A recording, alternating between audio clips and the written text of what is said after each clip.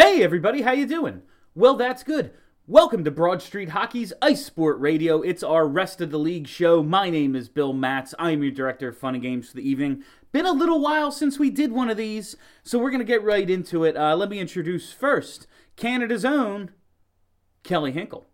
Yeah, but I'm in the States now, so it's like a false title. Yeah, but you still belong to Canada. I like to think so. Yeah, I mean, you always did, but now you live there. Sort of, yeah. For now. Yeah. It's a fluid situation. Sorry. No, you're good.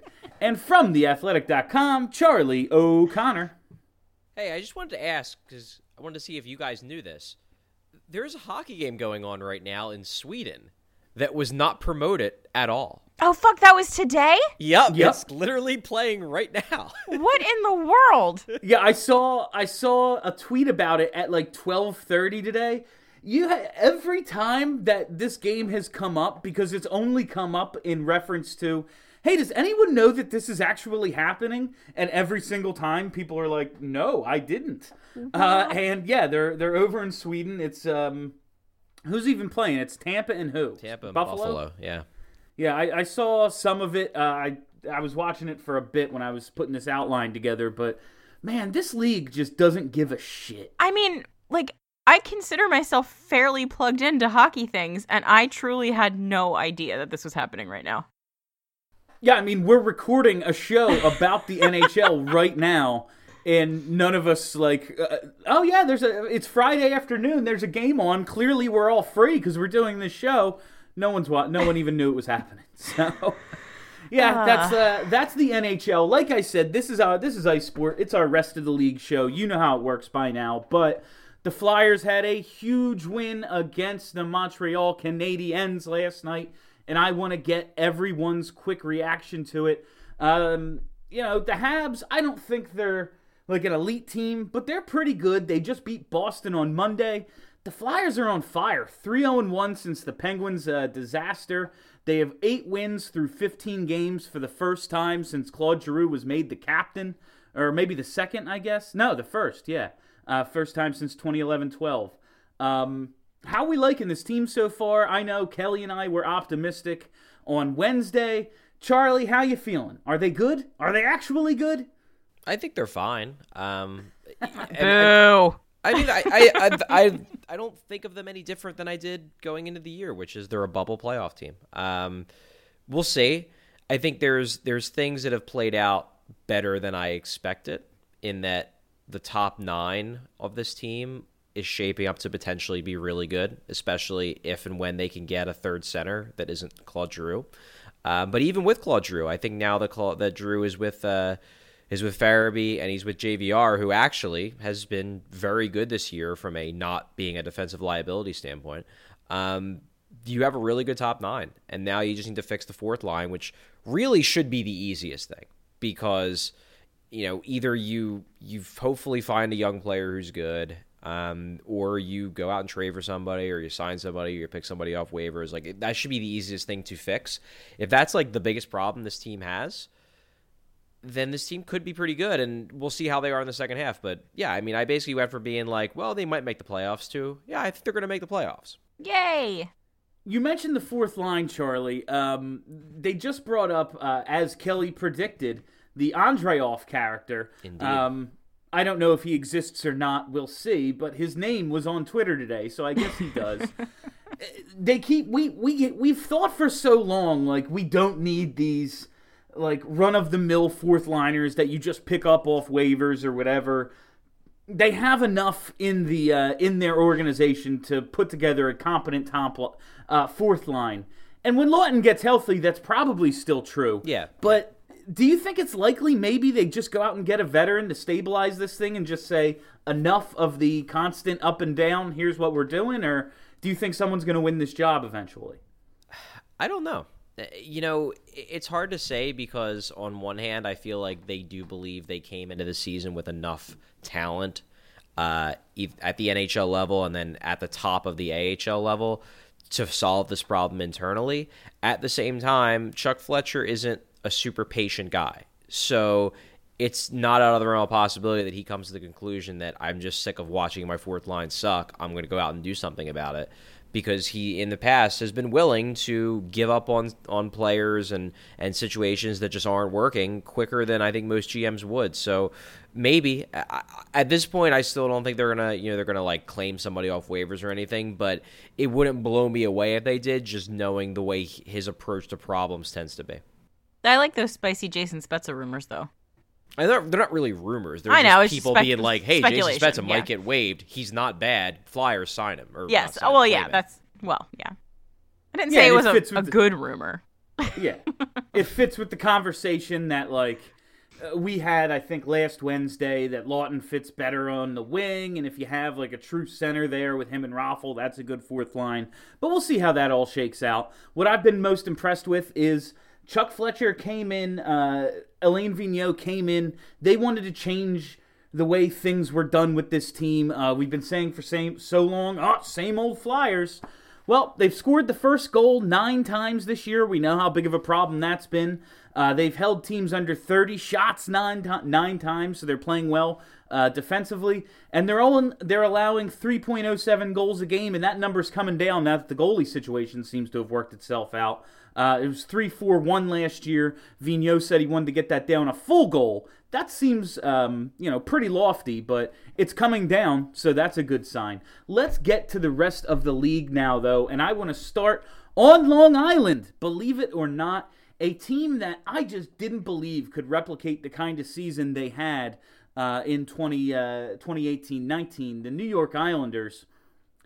They just went on a 10-game winning streak. God. It was snapped last night with a loss to the Penguins, but it was an overtime loss, so they picked up points in their 11th straight. Is Barry Trotz just that good of a coach? Evidently. Because I look at their roster and think they're all right, but they're not 10 in a row good. I mean, the Flyers did win 10 in a row that one time, and they weren't very good then, too. That's true, the playoffs, so. But I don't understand how the Islanders continue to be good. It's very frustrating because I don't want them to be, but yeah, I mean, it's got to be Trotz, right? Because it was Trotz and Lehner last year, really, and they lost Lehner, so is it just Trotz? I don't know. Yeah, I mean, I guess it would have to be, right? Because they brought in Semyon Varlamov, who I don't think is a particularly great goalie, and now he's playing great. So, yeah, I guess the only logical explanation would be that it's something to do with Trotz's system. I guess he did make a pretty mediocre Nashville Predators team for years competitive. Maybe this is just like that version of that. Look, I'm with you guys. I look at the Islanders roster and I don't see anything special. And you keep kind of waiting for the floor to fall out from under them, and it never really does. And there's some things they do well, like even by the numbers. But the numbers say that they get outshot like crazy, which they do. But they do a lot better by quality-adjusted metrics. Like, I'm looking at these now. They have a 45.54% Corsi, which is garbage. But then they have a 49.08% expected goals at 5-on-5, which, like, isn't great, but it's certainly better than their Corsi. So, like, they definitely do a good job of accounting for the shot attempt differential disadvantage they have. At the same time, a team with a 49% expected goals for percentage shouldn't be rattling off 9-10 game winning streaks. So I don't think they're this good, but now we're going on what, like 82 games last year, so now we're coming up on 100 games of them doing this, and we're getting to the point where the samples aren't small anymore. Maybe they can do this. Maybe there is something that the numbers aren't picking up about this team that allows them to make their okay goalies look great and make their okay on paper defense play amazing. I don't know. Is it possible that Barry Trotz is like the only actually good coach in hockey? I mean, like he actually makes teams better. He might. The big thing with him for years was that he hadn't won a cup, and he finally got his cup with the Cap. So, yeah, I like everyone's reaction to this team is they're not really this good. But like Charlie said, at what point do we just say, "Yep, they win games"? I don't know. We just saw them up close. I don't think they're winning a cup anytime soon. But goddamn, are they a nuisance? Like, they're just annoying to play against. Yeah, they're blocking and a spot. that'll win you a lot of games just bringing it every night. Yeah, you're not wrong. They're also blocking a spot in the Metro that could be ours. So they need to go away. Yeah, they just need to cut it out. I didn't even do the... I know. It is a very far back reach of a reference anyway, out of nowhere. But I just saw Dave Coulier in some... I can't even remember what it was, but it made me laugh. I don't know. Anyway, let's move on to the defending champs. They just lost Vladimir Tarasenko. I thought that was kind of going to be it for them. Didn't think they had like enough in the tank after last year's emotional run all the way to winning the championship. But Tarasenko goes down, and then they win like 5-6 in a row. But they just made a trade, fam, and I don't know. I don't know if I feel bad for Robbie Fabry, but it's definitely like, man, that guy had 18 goals as a 20-year-old rookie in I think 2015-16. He's got 14 goals since then. yeah, Like, man, to just see how fast it can go away once you have that one big injury, you kind of lose your place in the lineup. He gets sent to Detroit. How we feel about this trade? I was looking at Detroit's cap situation and what their roster's gonna be. Yeah, it's bleak right now, but in a year or two, they're gonna have a ton of cap space and a ton of roster spots. Fabry's still young; he could fit in there and kind of develop with everyone else. I think this is a good landing spot for him. I mean, it's a kind of a low pressure situation for both parties. Like, it's, a gamble that Detroit can make on a guy that should have been good and kind of dropped off, and maybe he'll get back. And then also, Detroit is terrible, and everyone knows they're terrible, and there's no chance of them turning that around this season. So maybe Robbie Fabry getting to play on a team where there's no real pressure to have to make something happen, he can get his game back a little bit. Yeah, this just strikes me as like such a Steve Yzerman trade.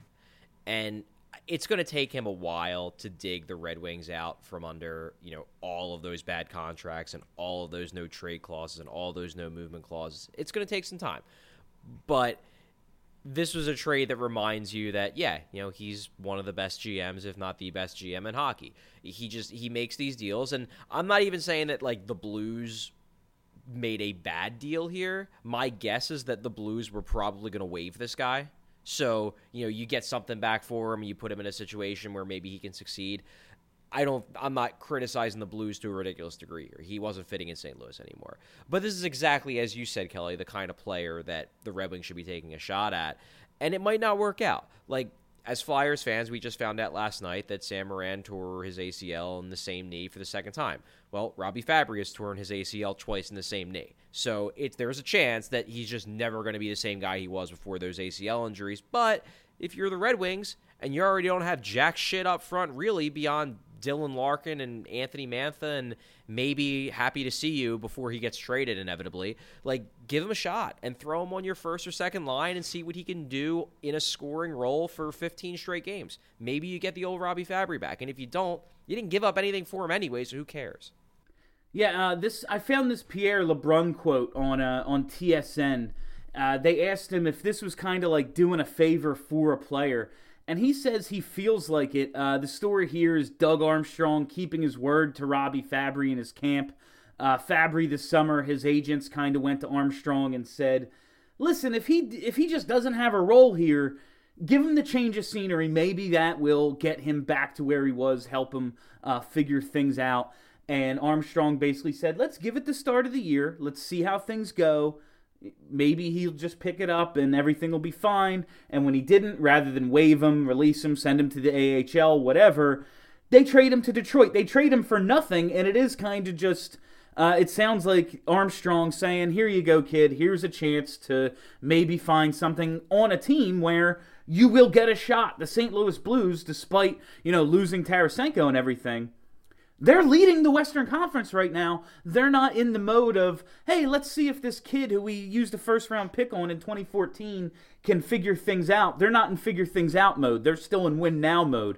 So I think it's low risk for Detroit, and maybe, just maybe, he can find his groove there because there's some young guys he can develop with. I don't think it's as bad in Detroit as I don't think the future is as bad in Detroit as it looks right now. Like, they have some contracts they have to get out from under, but those things are just going to expire. And then when they do, they're going to have a bunch of, like, 26, 27-year-olds who are pretty good. Yeah, and plus you have... Oh, sorry, go ahead. Oh, no, you can go ahead, Kelly. I was just going to say, plus you have Yzerman in charge, who's proven that he can put together a good team. Yeah, and I mean, that to me is the big thing they have going for them is they have Yzerman back. My big concern with the Red Wings, and this is something that, like, could very well get resolved in the next couple years just by the nature of, them being bad. But despite the fact that they've been bad for seemingly forever, they don't really have any prospects where you're like, yeah, that guy's no doubt about it going to be like a franchise-changing stud.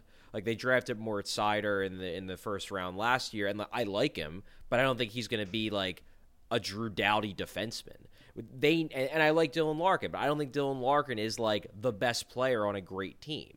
So they need like one or two really good forwards. And the thing is, like, maybe they'll be bad enough the next couple years while Yzerman digs them out of cap hell to get that guy or those guys. Maybe they get Quentin Byfield or Alexis Lafreniere. Like, maybe that sets them on the path. But to me, that's what they're missing, is that you would think a team that's been this poor for this long would have gotten one of those guys. And they just don't have any yet, but they could get them. And if they get them, then I think they're right on the road to being better, because I agree, Yzerman's a great GM. It is weird. Like, they have some pretty good players about to enter their prime in their prime, like Larkin, Bertuzzi. There's a couple of good players there. I like Anthony Mantha. Yeah, Mantha. Anthony Ciu's off to a terrible start, but yeah, I think they're going to trade him at some point. Yeah, he's probably not long for that team. They have some like good players, but yeah, it is weird that they're this bad still and don't have like that next group of 19, 20-year-olds ready to knock down the door, considering how bad they've been. I do the power rankings every week. If it wasn't for I'm keeping Ottawa in 31st no matter what all year. Detroit sucks. Like, they are freaking They're pretty bad. They are like it's a bit that I'm keeping Ottawa at 31 because everyone knows I hate Ottawa. But every week I look at every team and go, Detroit is by far the worst. It's not great. Yeah, well, I always used to laugh at, and it's I guess it's not as funny now because now the Flyers don't have a GM who just refuses to give out no trade and no movement clauses. Like, Fletcher's willing to do it. But I always used to laugh at just how many players on that roster have no trade and no movement clauses and how many of them are just actively bad. Val Filppula got 2 years with a no trade this summer. It happened in the year of our Lord, 2019. Yeah, that was Yzerman. So. Yeah. And that was Yzerman. But he clearly just likes him, and maybe he's a good guy to have around the young players when they know they're going to be losing a ton. Who knows about all that? But let me go through the guys they have, and they dropped, I think, a couple of them last year. Yeah. So they were used to be even more. The guys they have with no trade and no movement clauses: Franz Nielsen, who's 35, Justin Abdelkader, who's a bottom sixer, Darren Helm, who's a bottom sixer, Valtteri Filppula, who's bad, Mike Green, who's 34, Danny DeKeyser, who's bad. Like, he got the Andrew McDonald deal, and they didn't just give him the Andrew McDonald deal. They gave him the Andrew McDonald deal with a no-trade clause. Oh, boy. Trevor Daley, who's 36. I mean, Andrew and McDonald's then Jonathan Erickson, who's buried in the minors. Like, that's... Yeah. All these guys have no trade clauses, and they're actively bad, which means they can't trade them. They just have to wait it out. That's the worst part. Like, when they gave Mike Green that no trade, it was like, you guys know you suck, right? And he'd be like a nice piece to move. Yeah. At the deadline, like, some team looking for a puck-moving bottom-of-the-roster defenseman would take Mike Green, and you gave him a no-trade. Well, so I'm looking at it. It looks like he has a modified no-trade, and on February 1st, it goes down to where he can only block trades to 10 teams. All right. So maybe they will trade him, but, like, he still has some control over this, which does cut down the Detroit Red Wings' leverage a little bit when it comes to trade deadline day. All right, guys, I'm going to talk about another actually bad team, and it's one we didn't see coming. It's my boys out in San Jose, the Sharks. Whew, they're rough, man. They're getting destroyed at 5-on-5. Are they just old? I know Martin Jones I expected him to bounce back because he's been a good goalie most of his career, but it just hasn't happened. He's been continuing to play poorly. Is there a turnaround in sight for the Sharks, or are they're just an old team? Yeah, nothing seems to be going well for them.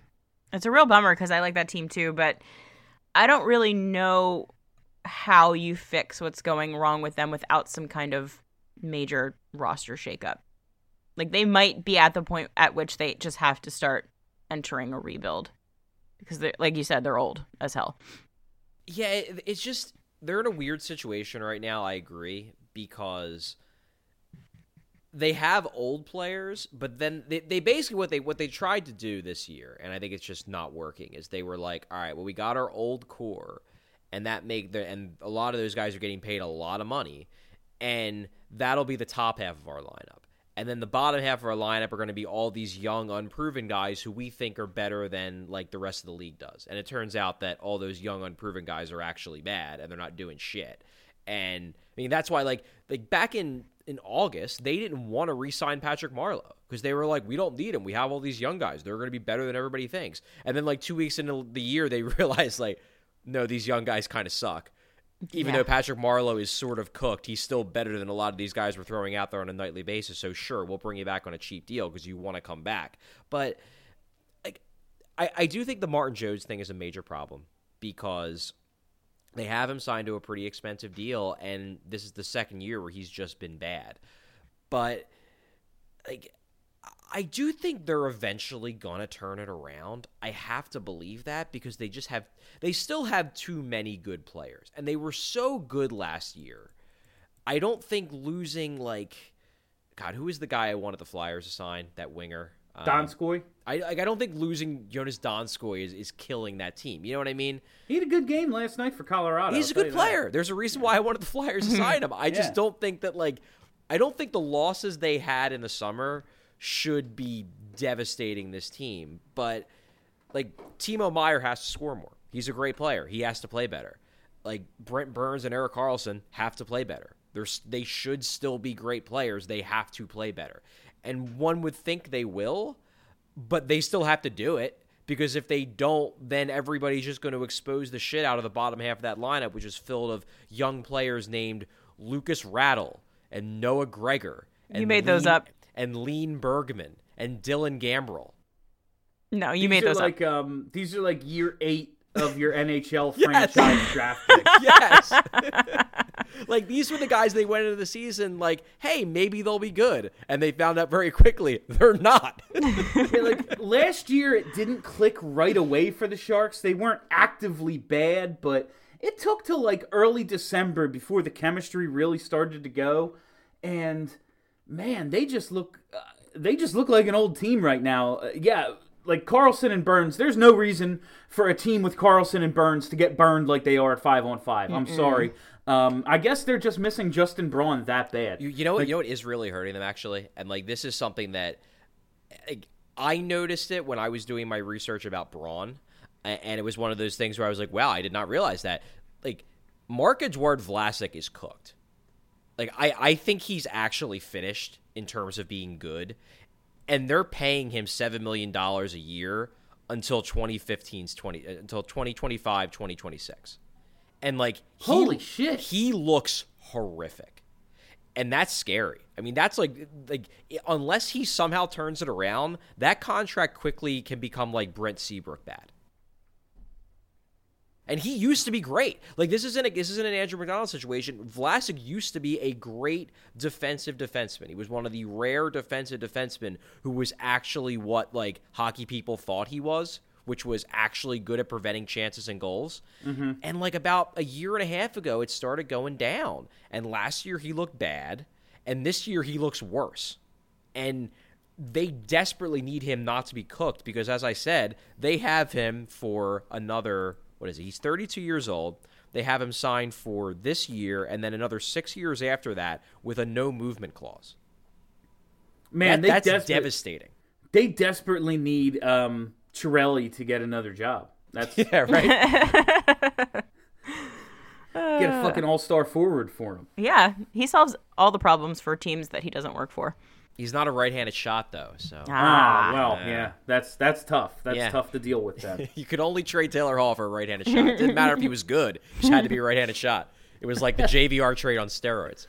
Oh my God, yeah, that might. Oh, it's crazy the decisions. Like, I value defensemen over forwards most of the time, especially just like scoring wingers. But goddamn, some players are good at hockey and some aren't. Yep. Like, it blows my mind. Anyway, speaking of scoring wingers, guys, this has come up a lot recently. It came up on my post game a couple of games ago. It came up on Twitter last night. Barry Melrose actually mentioned it on In the Crease on ESPN Plus that I watched this morning. Alex Ovechkin scored twice last night, twice on Thursday. He's got 13 goals this season, tied with Matthews and Draisaitl for second in the league. That gives him 671 for his career, 12th all time. Man, he's got a real shot at Gretzky's 890. Yeah, he's going to break this record. It's going to be so cool. I hope he does. I mean, he's got a lot of time left to score 200 goals, which for him... He's 34 years old, so you gotta believe he doesn't have that many elite seasons in him still.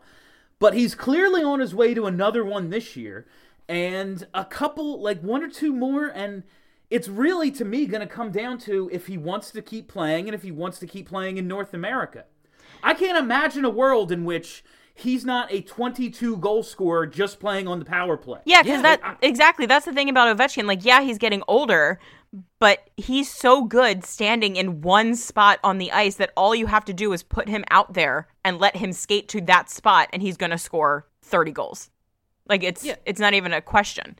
Yeah, like, so let's do some quick math here. So right now he's at 671. He's at 13 goals this year. I think we can say with relative certainty he's going to score 40 this year. He might score. We might score 50, but he's at least going to hit 40. So let's give him another 30 goals. That puts him at 700 to end the season. Gretzky has 894. If we say like he's 34 now, let's give him another 2 years of 40 to 50 goal seasons. Suddenly he's at 790, 800, and then he's just got to squeeze another 100 goals out of the rest of his career. Like, yeah, I think he's going to do this. God, it'll be so cool if he does. And it's not like the points record. Like, the points record is never coming down. No Gretzky, chance. if he never scored a goal, would have the points record. That's how freaking many points he has. But to me, it's just if he wants to go back to the KHL. That's it. That's what it's going to come down to. If Ovi wants to just keep playing, he's breaking it. I think I kind of feel like he's the type of guy that if he knows that he's sniffing this record, he's going to play until he breaks it. Because he can. Yeah, really, it's going to be if he wants the record. And I can't imagine he doesn't, you know? Yeah. Why wouldn't you want to be the most prolific goal scorer of all time? If he really, it's going to come down to health and desire more than anything. I think he has all the ability in the world to break it. But man, like a year or two ago, I would have been like, nah. It's still, I know how great he is, but I just don't see the production continuing. Oh, it has. It has. Yeah, and like without slowing down really at all, which is impressive. I think what's going to help him too, and you know maybe this is just the way the league is going, but I do suspect, like I don't think we're going to ever get to a position where the league makes it harder for goals to be scored. I think in terms of rules that are emphasized, and in terms of the way the games it changes in terms of pads and things like that, like I don't think it's ever going to become harder to score goals. The NHL is only going to make it easier, which is only going to make it easier for Ovechkin to squeeze more and more years out of his career as he gets older. And when you talk about like how the league has changed, Charlie, that's the other thing. Like adjusted for era, Ovechkin already has the record. Yeah, No, he's the best goal scorer of all time. Like Ovechkin has accounted for, I'm gonna say, more than 50% of the 50-goal seasons since he's come into the league. The dude is freaking incredible, and it's not like an era where everyone's putting up 35 goals. It's actually very few guys like true goal scorers. Oh, he had 28 this year, man. He's a goal scorer. Like it's not like anyone's putting up 90 effing goals. Do you think people appreciate how good he is? Yes and no. I always just feel like he's he's always been backseated to Sidney Crosby for like 1,000 reasons. Like, he's Russian, Crosby was the generational talent, all that kind of crap. But yeah, sometimes I wonder if people realize just how good of a hockey player they've been watching for all these years. The cup helps, and now that he's 34 and still doing it in a league that's trending younger and younger. And the other thing, fuck, man, defenses still haven't adjusted to him. One of his goals last night, he's standing in his spot on the power play. Everyone is looking to the defensive left. Everyone is puck watching. Puck gets slid across the ice, and he buries it in an empty net completely unmolested. It is like he's standing by himself. It's remarkable how often he is able to just skate there uncontested and stand there and then score a goal. It's wild to me. Like, nobody, like, why wouldn't you just put a guy on him and say, don't let him stand in that spot? That's your whole job for this game. Don't let him stand in that spot. Somehow no team does it. I feel like Ovechkin, to answer your question, Bill, Ovechkin, I think he's already very popular, and I think people already realize that he's very good. But if you think back to Jágr, there was a very extensive period in Jágr's career where I don't think he was especially well-liked around the league by fans. Oh, God, no. Mm-hmm. But it was that last run, those like last 5 or 6 years after he came back to the NHL, when everyone just collectively decided, no, Jaromir Jágr's the man. And I have a feeling the same thing is going to happen to Ovechkin when he's like declining but still good. And people are going to be like, no, this guy's hilarious. He's a treasure, and we're never going to see the likes of him again, so let's just enjoy this. And that's when I think everyone is going to come to the collective conclusion of, like, holy shit, this guy was unreal. I think it really started, like, the cup, like I said, helps, but I think it really started when he was shit-faced at the All-Star game. Yeah. That was delightful. People were like, oh my God, this is great, but, like, to that point, you know, like the Flyers at the old Spectrum, anytime they played the Penguins, they'd show Jágr on the big screen and play Dude Looks Like a Lady just because of the long hair. Like, that was just a thing that happened. I think once, like, a younger generation just kind of started to be like, you know who are really boring?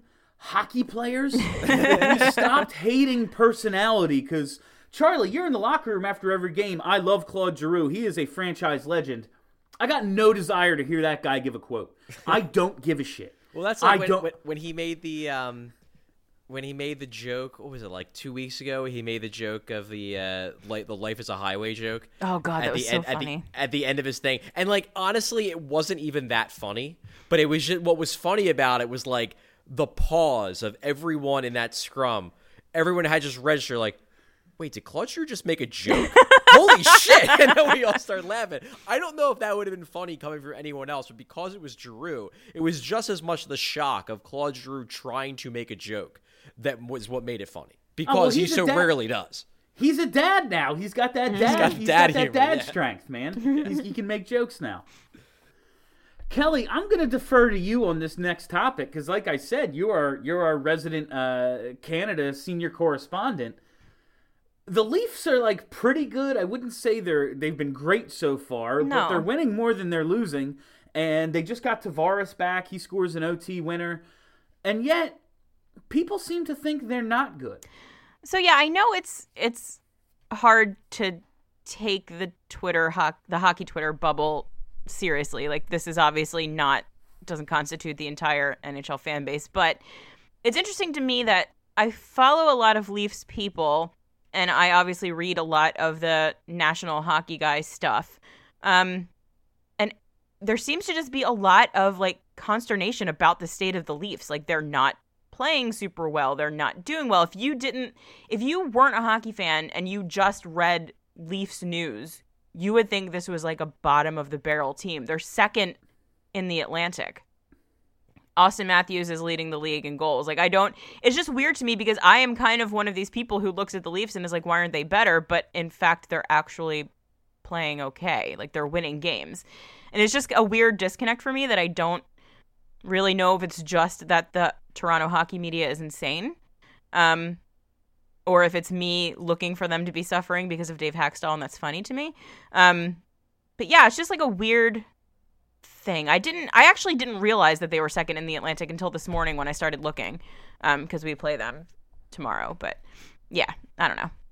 think it's Kelly, weird. you know what your first problem was? Your What's first that? mistake was following lots of Leafs people. Oh, This is Fair. just what they. This is what they do. yeah. Like Leafs fans and Leafs media and Leafs blogs, they're just like Eagles fans. I was gonna say They are.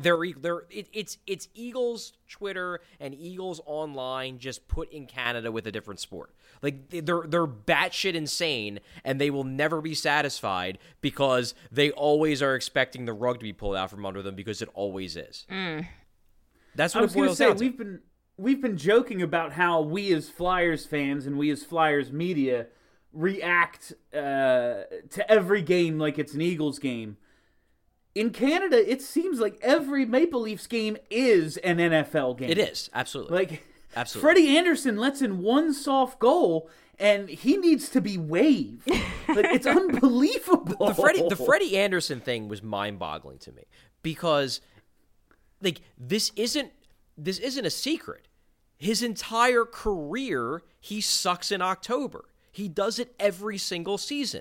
His save percentage in October is .911, which is his worst save percentage of any month other than March. Every forget. Every other month, he's over .915, and November through January, he's over .920. Like, every year he sucks in October, and every year when he sucks in October, the media and fans lose their goddamn minds. Like, this is just what he does, okay? Like, you got to accept the fact that he's a slow starter, and then in November he turns the corner and is back to being a great goalie again. But every year they lose their goddamn minds about it because, again, they're Leafs fans. So the best way to follow the Leafs is not to follow the Leafs. I'd say that's true of all things. It's true. Yeah. The best thing, Is, the best way to enjoy anything is to not pay any attention to it. Yeah. I gotta ask, because, man, no one wanted Mike Babcock more than me when he was available a couple of years ago when he left Detroit. Toronto doesn't seem enamored with him. I am convinced he's a bad coach. Is he? I was gonna say, is he a good coach? I don't think he is. Or I did think- he I just think he's have a good Pavel coach. Datsyuk? Exactly. No, I think he's a good coach. He Like, had I think you're being heavily influenced by Leafs fans. Charlie, I he just plays wonder- Cody Ceci a lot.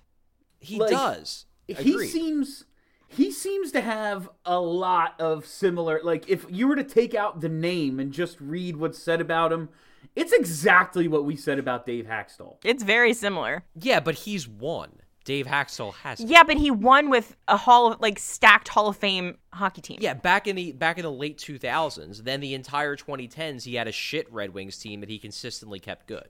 All right. Yeah, fair. I think he's a good coach. Is he like an amazing best coach of all time? No, probably not. He's a good coach. He's very clearly a hockey man, which is going to lead to him having some blind spots. But it kind of goes back to what I talked about with Alain Vigneault when the Flyers hired him. Like, if you coach in one of the big 8 media markets in hockey, you're going to get eviscerated. It's inevitable. And Sure. one of the things about Alain Vigneault that made him seem, I think, like a worse head coach than he was to a lot of people who just casually followed Alain Vigneault's career was the fact that he coached in Montreal, Vancouver, and New York. Like, of course, every one of those fan bases is batshit insane, and every single one of those fan bases nitpicks every little mistake or thing they disagree with and blows it up into, like, he's actually a bad coach because of this. And I think Babcock is kind of in the same point right now, except that Toronto is all those markets times 100. Yeah, I was getting like you just named 3 of the, like you said, 8 markets where you even hear about, an out of town coach. Like, Yeah, exactly. I couldn't tell you who coaches the Canucks right now. But that's the it's, thing. Like some of the guys who, like, for example, Dave Tippett. Dave Tippett is the kind of guy where, he's got a reputation of being progressive, and when he got brought up as the possibility for the Flyers hiring him, it was like, yeah, I like Dave Tippett. That'd be a good hire. I like him more than Vigneault. I guarantee you Dave Tippett makes just as many hockey man type lineup decisions as Alain Vigneault does. It's just that we don't hear about it because no one in Phoenix cares about hockey, so there's no one complaining on Twitter constantly about the fourth liner playing on the second line for a week.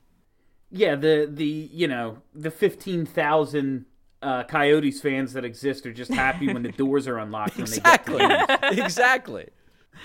I want to wrap it up here, but I found something funny on Twitter. I think last night was the first time I saw it, but I saw it retweeted this morning.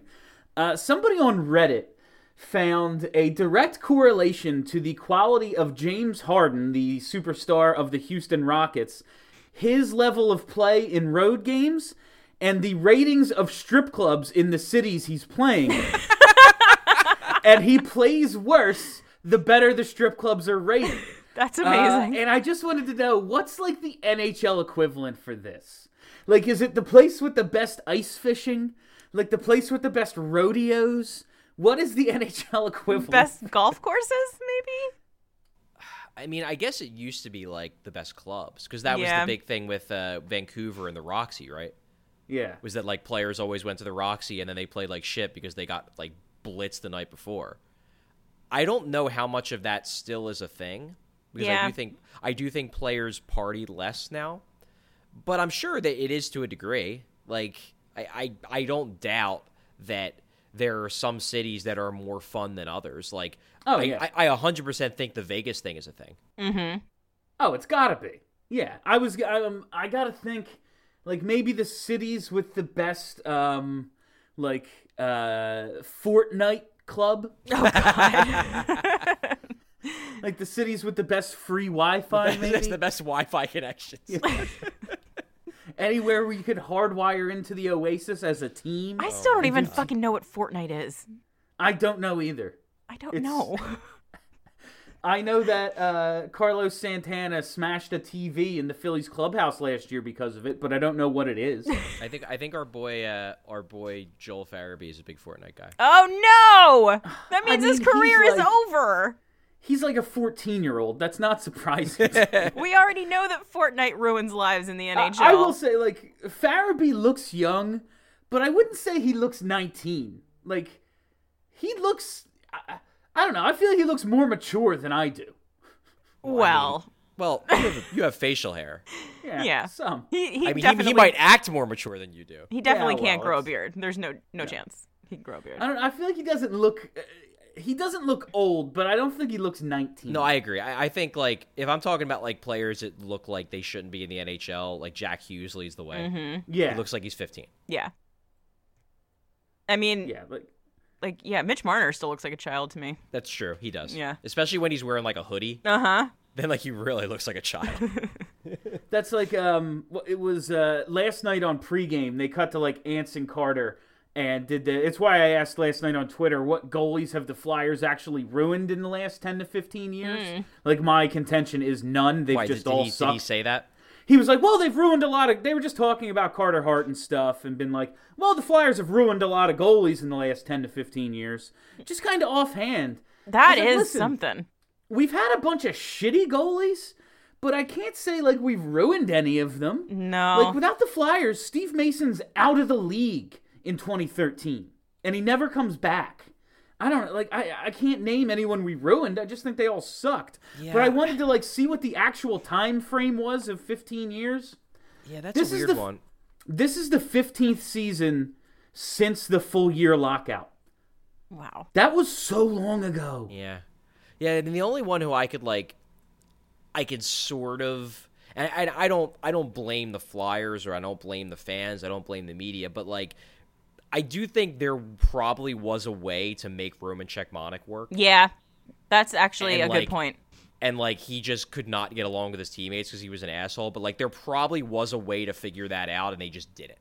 Because he was good. He was very good. Someone brought up Cechmanek, and I was like, yes and no. I don't think it's the Flyers' fault that his teammates didn't like him. Yeah. Like, some people are just dicks. Yeah, I mean, I'm just saying, like, I think there was probably a way to figure that out. Like, Tim Thomas was a dick. He also led the Bruins to a cup because he was an awesome goalie. Like, there probably was a way to work around the fact that he was a dick. They just couldn't figure out how to do it. Yeah, if they score more than, like, 3 goals in 5 games against the Senators, like, you can probably figure out a way to make it work, but they didn't, you know? But... yeah, I found that, like, it was an offhand comment, and I was like, I'm not saying we've handled netminding well. We haven't, but ruined isn't the right word. No, it's not. I mean, they didn't ruin Bobrovsky. They just stupidly gave up on him. Mm-hmm. It's not like he became a bad goalie. They just should never have went and got Briz in the first place because they already had the guy. They just got impatient. Yeah, I was they ruined Bob for themselves. Exactly. I would love to be ruined to the tune of $70 million in 2 Vezina trophies. Like, I'd be a big fan of being ruined in that way. All right, so we bookended this show with Flyers talk. It is, of course, the rest of the league show where we talk about everyone but the Flyers, so it makes sense we're keeping our streak alive in that regard. I think that's all the time we have for you. I don't know even how long this show was. I assume it was a decent enough length. But hey, it's Ice Sport. We don't have any obligation to you people. God damn it. So that's all the time we have for on Ice Sport Radio. Anything else, guys, before we wrap it up? I think I'm all set. Yeah, I think we're good. All right. Happy Friday. My name is Bill Matz. For Charlie, for Kelly. Have a great week, everybody.